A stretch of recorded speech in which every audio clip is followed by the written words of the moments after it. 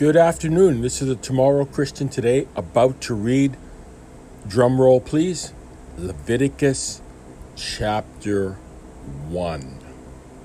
Dun, dun, dun, dun. Dun, dun, dun, dun, dun. This is why my friend and I were joking around. Leviticus is pretty detailed, pretty boring. I don't think you should say God's word is boring, and that's why I was seeking out somebody on YouTube. And I found David Pawson, and man, that dude was so interesting to listen to. God answers prayers. I'm not David Pawson, neither am I Mark Driscoll. I'm the Tomorrow Christian Today, and I'm a really simple dude. What you see is what you get. This is Sparta. We go hard, and we go clean, and we go now.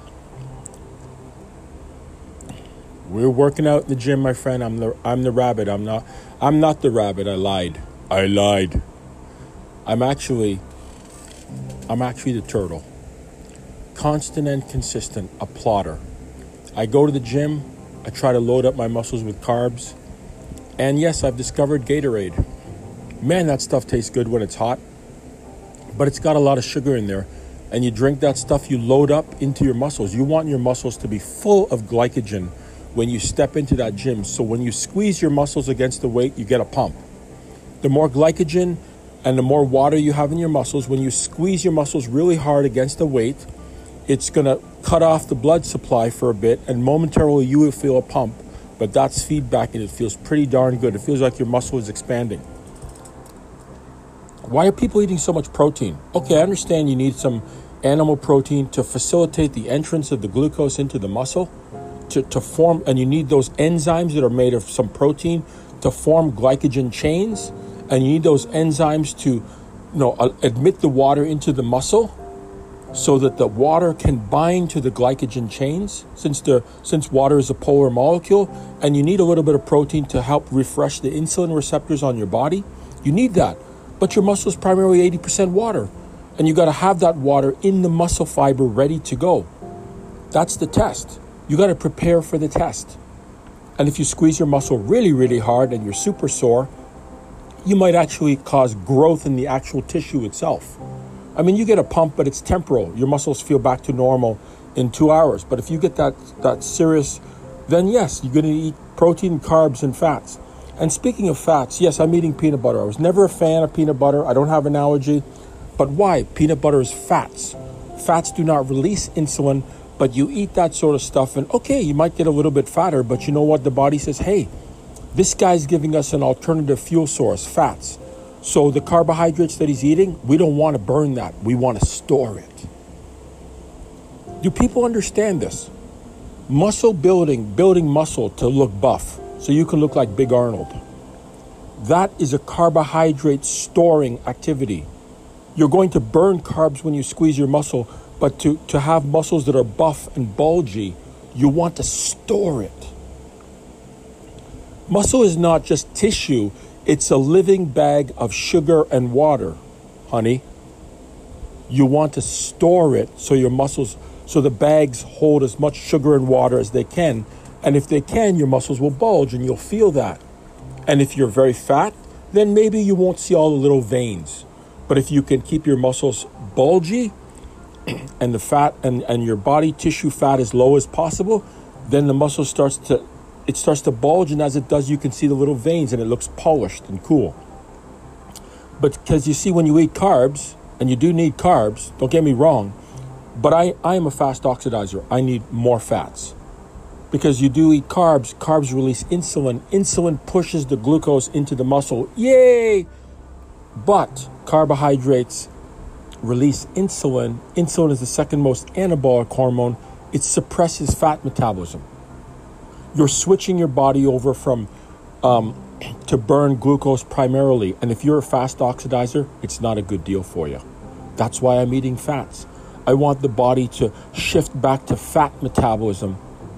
It's not going to go there entirely, but it's going to eat fats.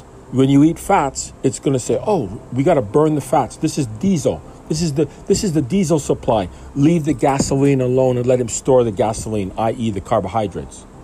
But the thing is, if you have a low-fat metabolism, how are you going to do this? You want to have the highest fat metabolism and the lowest carbohydrate metabolism. But when you're a fast oxidizer, it's the opposite way. Well, that's why I drink lemons and apple cider vinegar and cayenne pepper and a little bit of cinnamon, and I put a little bit of that in the drink and put some warm water in there, and it's a horrible drink. But it really doesn't make me sick. It doesn't really give me heartburn. And that cayenne pepper and the chili peppers, a little bit of chili peppers in there, it's a horrible drink. But I want to stimulate the fat metabolism.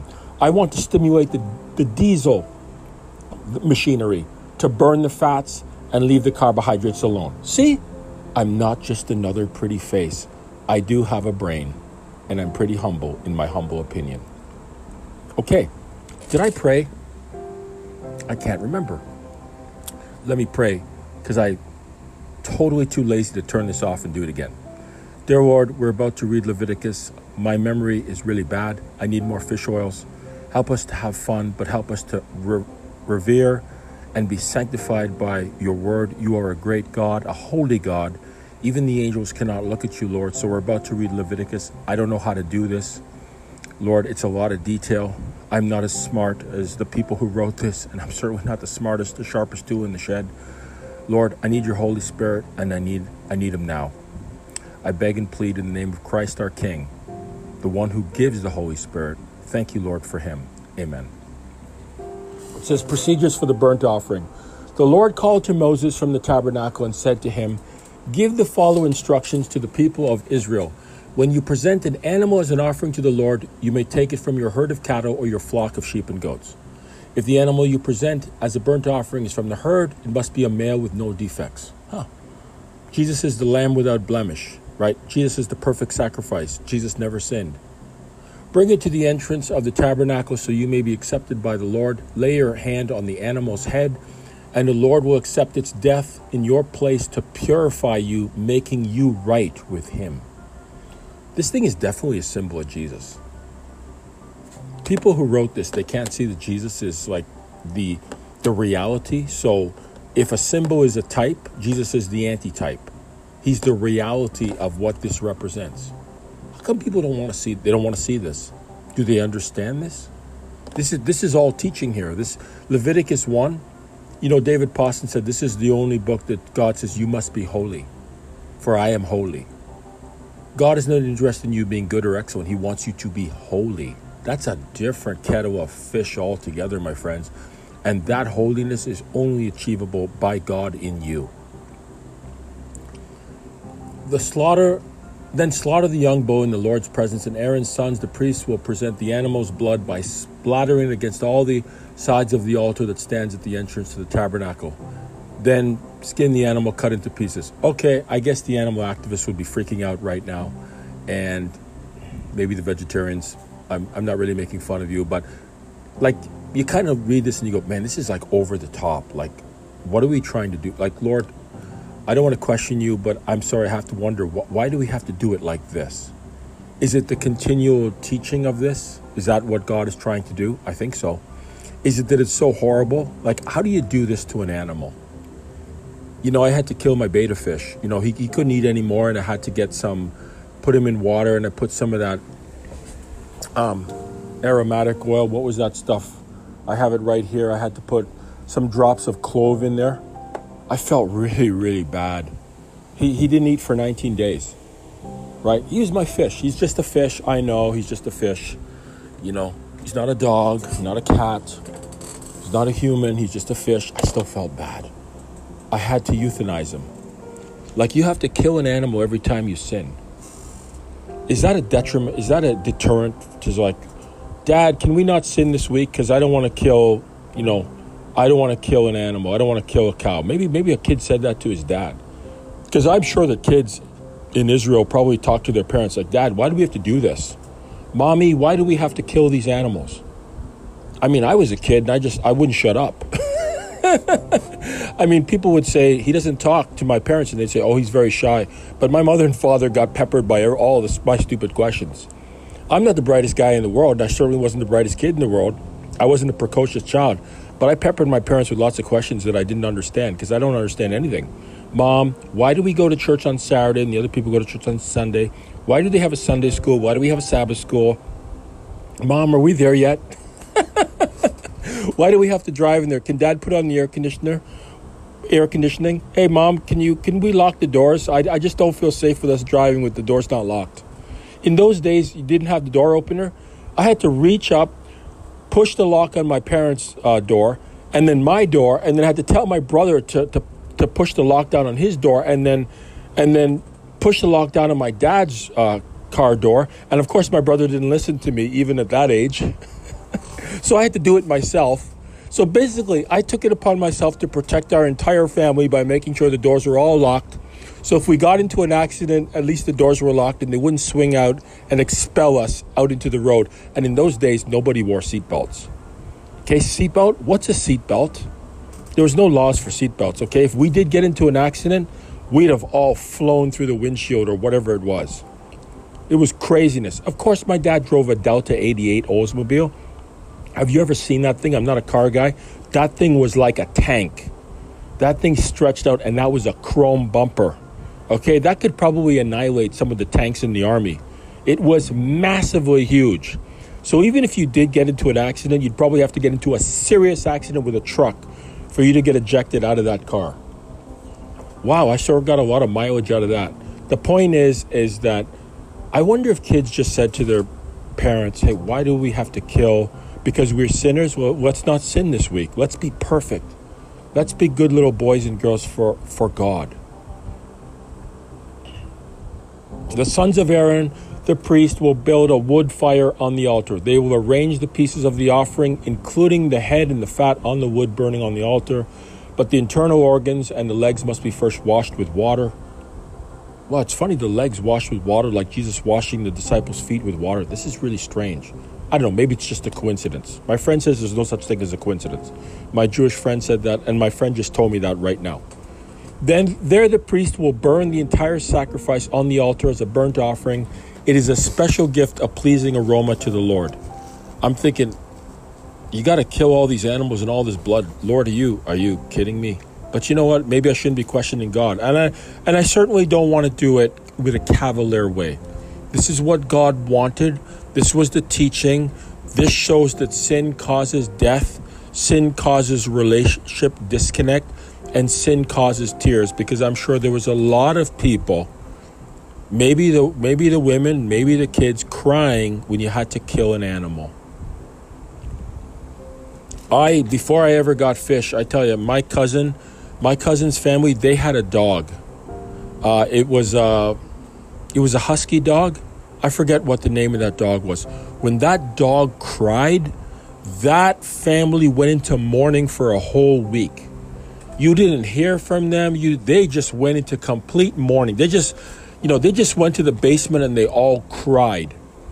And I didn't have a dog or a cat. My mother didn't really want cats in the house, and she didn't want dogs in the house. And I was wondering, what's the big deal? It's just an animal. But my cousin said that was one of the family. That was a member of our family. It wasn't a dog. It was a human being that was just a dog to them. I mean, that was, you know what I'm saying? And it's like, okay, I got to respect that. I think I kind of know what you're saying. I know what I'm saying is probably a lot of speculation. It is, and nobody's ever said this before. I've never heard anybody do a sermon on Leviticus 1 where they said this about having a connection to the animal. It's always been, okay, it's just a symbol of Jesus. Well, okay, but I think when you're faced with death, and you see death, whether it's the death of a person or the death of an animal, it really kind of messes you up. When you have an emotional attachment, you have an emotional attachment to that animal. And when my mother died and we were all assembled at the bed, and I looked down at this person who was my mother, but she was dead, man, it was just like, it was just surreal. It was like that movie. In the movies where the guy has this massive epiphany and everything just stretches kind of behind him, and then his head kind of stretches and then it comes back. You know what I mean? And even my grandfather, when I went to my grandfather's funeral in 1976, He got a massive stroke on Friday and died on Saturday, because I remember it was, quote, the Sabbath. And just going there and just like, okay, we're all going to file past, the grandfather. I'm about to say his name, but I don't think I will. And you all pay your respects. And I didn't know what to do. I honestly didn't. All I could do was I walked by, I was like, that's my grandfather. I was talking to him a week ago. This person here looks like him, and this is my grandfather, but he's cold. He doesn't move. I touched his hand, right? The hand was sort of placed over the chest.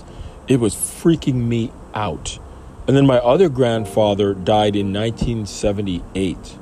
And we also walked by the coffin. And I think my dad, I don't think I did it, but I think my dad bent over and kissed his father and said goodbye. And it was like I was right behind my dad. Like I was, again, freaking out. And then my dad said to me afterwards, I'm so proud of you that you paid your respects. My dad was like proud that because I'm telling you, I didn't want to do it. I was afraid. It was death. This is what this is. It's death. This is a death. It's a teaching. God is teaching these people what sin does. And he's showing them a symbol. Somebody's going to come and it's going to die for the sins. And I don't know. I don't want to disrespect Judaism, but I have heard, okay, this is me as a Gentile hearing stuff. The Judaism doesn't seem to really get sin. It doesn't really talk about sin. Only the Christianity talks about dying for sins. And the whole concept of sinning. Everything is by good works. And that's fine. That's fine. I mean, if you're a Christian and you're not practicing good works through the power of the Holy Spirit, but the thing is, it's like sin has to be dealt with. That's what Jesus did. That's what Jesus did on the cross. That's what God our Father did on the cross. He covered our sins. He dealt with sin. Sin is death. Bible says those who hate me love death. That's what sin is. You love yourself, you trust yourself, you don't trust God. It's sin. If the animal you present as a burnt offering is from the flock, it may be either a sheep or a goat, but it must be a male with no defects. Slaughter the animal on the north side of the altar in the Lord's presence, and Aaron's sons, the priest, will splatter its blood against all the altars. I think I read that. The internal organs will be washed with water. Again, I read that. Then the priest will burn the entire sacrifice on the altar as a burnt offering. It is a special gift, a pleasing aroma to the Lord. So Abraham was about to do that for Isaac, and I thought that Isaac was like 12 years old or something. Somebody said he was like 33 years old. He could have ran away. He willingly volunteered to be the sacrifice. Abraham raised the knife, and God sent his angel, and the angel said, "Stop what you're doing." And Isaac had asked him before, where's the sacrifice, Dad? And he says, the Lord will provide. That was Abraham's answer. Maybe he didn't know what was going to happen. He didn't know what was going to happen. He really believed he had to do this. And God provided a ram in the thicket, and they sacrificed that ram. God provided his only begotten son, who never sinned, who never did any wrong to anybody, who did all right. So we could be all right in front of God forever. If you're not moved by that, I don't know what will move you. I don't know what will move you if you're not moved by that. If you read this and you're a little moved, but you don't think about this. I think a lot of people just don't think about this. I think if they did think about it, they would be moved. They would see Jesus so much more important than, quote, just a good teacher. He was a good teacher. But he was a holy man who died for our sins, that they might be covered by his blood. I don't even get it, and I'm trying to get it. And the little bit that I do get, I'm overwhelmed. But I'm so grateful. I'm so grateful to God for caring that much about me and nobody. Verse 14, if you present a bird as a burnt offering to the Lord, choose either a turtle dove or a young pigeon. Isn't that a song, Christmas? 12 turtle doves and a pigeon and a partridge in a pear tree. Weird how that's part of the Christmas song. And it's also here.